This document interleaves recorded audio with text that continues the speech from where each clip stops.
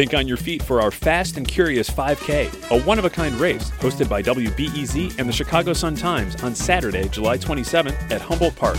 More info and early bird registration at wbez.org/events. Good morning. Welcome to this Big News Wednesday. I'm Erin Allen, and this is The Rundown. It is time for Chicago to come alive. Come alive, Chicago.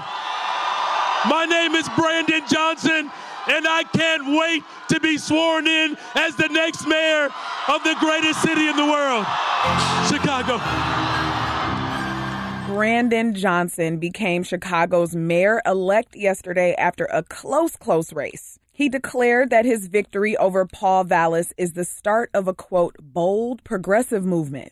And he joked that he'll be mayor for those who voted for him and those who didn't, including the folks who have never been on a, quote, payment plan. My colleague Sarah Karp checked out the rest of his victory speech, and she says he thanked all the unions that championed him, including the Chicago Teachers Union. And he said his win was the labor movement colliding with the civil rights movement. He reminded us that yesterday happened to be the day Martin Luther King Jr. was assassinated 55 years ago. A city that's truly safer for everyone by investing in what actually works to prevent crime. And that means youth employment, mental health centers, ensuring that law enforcement has the resources to solve and prevent crime.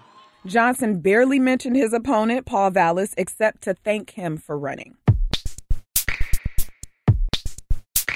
Now, of course, Paul Vallas also made some remarks last night, mostly focused on unity. He took the stage at his election watch party shortly before 10 p.m. yesterday.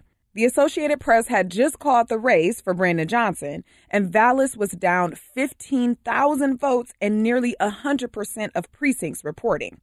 Vallas led with a moment of silence for the firefighter who passed away yesterday in West Pullman and for the daughter of Jesús Chuy Garcia. I'll talk a little bit more about that later. Vallas then said he called Brandon Johnson to concede what has been an extremely divisive race for Chicago mayor. My colleague Mariah Wolfe watched the speech, and she says when Vallas announced he'd called Johnson, he was met with boos from his own supporters. It's time for all Chicagoans to put aside their differences and to walk and to work together, supporting the daunting work ahead for our next mayor. I'm optimistic that better, brighter days are on the horizon. Vallas told his supporters that the results showed how divided the city is. He offered Johnson his full support in an effort to bring the city together. Now, some of us only had a couple candidates for mayor on our ballots this go-round, but others had to vote for city council members too yesterday. My colleague Michael Puente is reporting on the 10th Ward on the far east side where a new alderman is taking over. It's the largest ward by size in Chicago, so newly elected Peter Chico is getting ready to take on a big challenge. He's a Chicago police officer, and his grandfather was president of a steelworkers union. His cousin was Gary Chico, who was once president of the Chicago Board of Education. Chico says it was nothing but hard work that sealed his victory in yesterday's runoff election. We had no money coming in, no endorsements, our backs up against the wall. But the people behind me, the will of the people behind me said we wanted a new day in the 10th Ward, not the politics of old. They worked their butts off, and that's why we're here. Chico defeated Ana Guajardo. She was backed by the current alderwoman who did not seek re-election. Chicago's 11th Ward, which is the city's first Asian majority ward, made more history last night. Voters there elected their first Asian American alderperson yesterday. Nicole Lee declared victory over Chicago police officer Anthony Shervino with more than 60% of the vote. My colleague Esther Yoonji Kang is reporting that Lee was already the first Asian American woman on the city council last year. She was appointed by Mayor Lori Lightfoot after the previous alderman was convicted on corruption-related charges. But yesterday, it was the voters who chose her. Here's Lee talking at her victory party at New Farama restaurant in Chinatown. I'm so proud that our community answered the call, that we fought hard to get a remap and a map that had an Asian majority ward and that gave us the opportunity, and people showed up. Lee says her work as alderwoman is just beginning.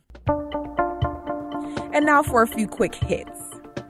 The Chicago Tribune is reporting that Democratic Representative Jesús Chuy Garcia's daughter passed away Monday.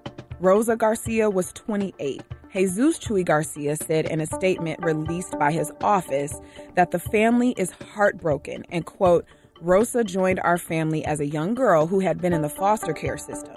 We did our best to provide a stable, loving, and welcoming home for her, end quote.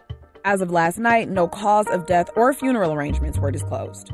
And the New York Times is reporting that Donald Trump appeared in a criminal court in Lower Manhattan yesterday. He pled not guilty to 34 felony charges of falsifying business records related to the hush money payment to pornography star Stormy Daniels in 2016. The Times is saying that a trial in this case won't happen for many months and that Trump also faces 3 other separate criminal investigations. Those would be in Georgia and Washington, where he's accused of undermining an election and mishandling sensitive government records. As for the weather, we got more wind and thunderstorms until the early afternoon today, but then the skies will clear up later and into the next few days. The high today is warm in the upper 60s, but it's going down to the high to mid 40s later tonight. And that's it for now, but you know there's plenty more to talk about. On our afternoon episode, I'm breaking down what exactly happened last night, plus what it means for the city and the country going forward. I'll talk to Block Club reporter Mike Dumke for a rundown on that. That's coming up today at 2 o'clock. I'm Erin Allen. I'll talk to you then.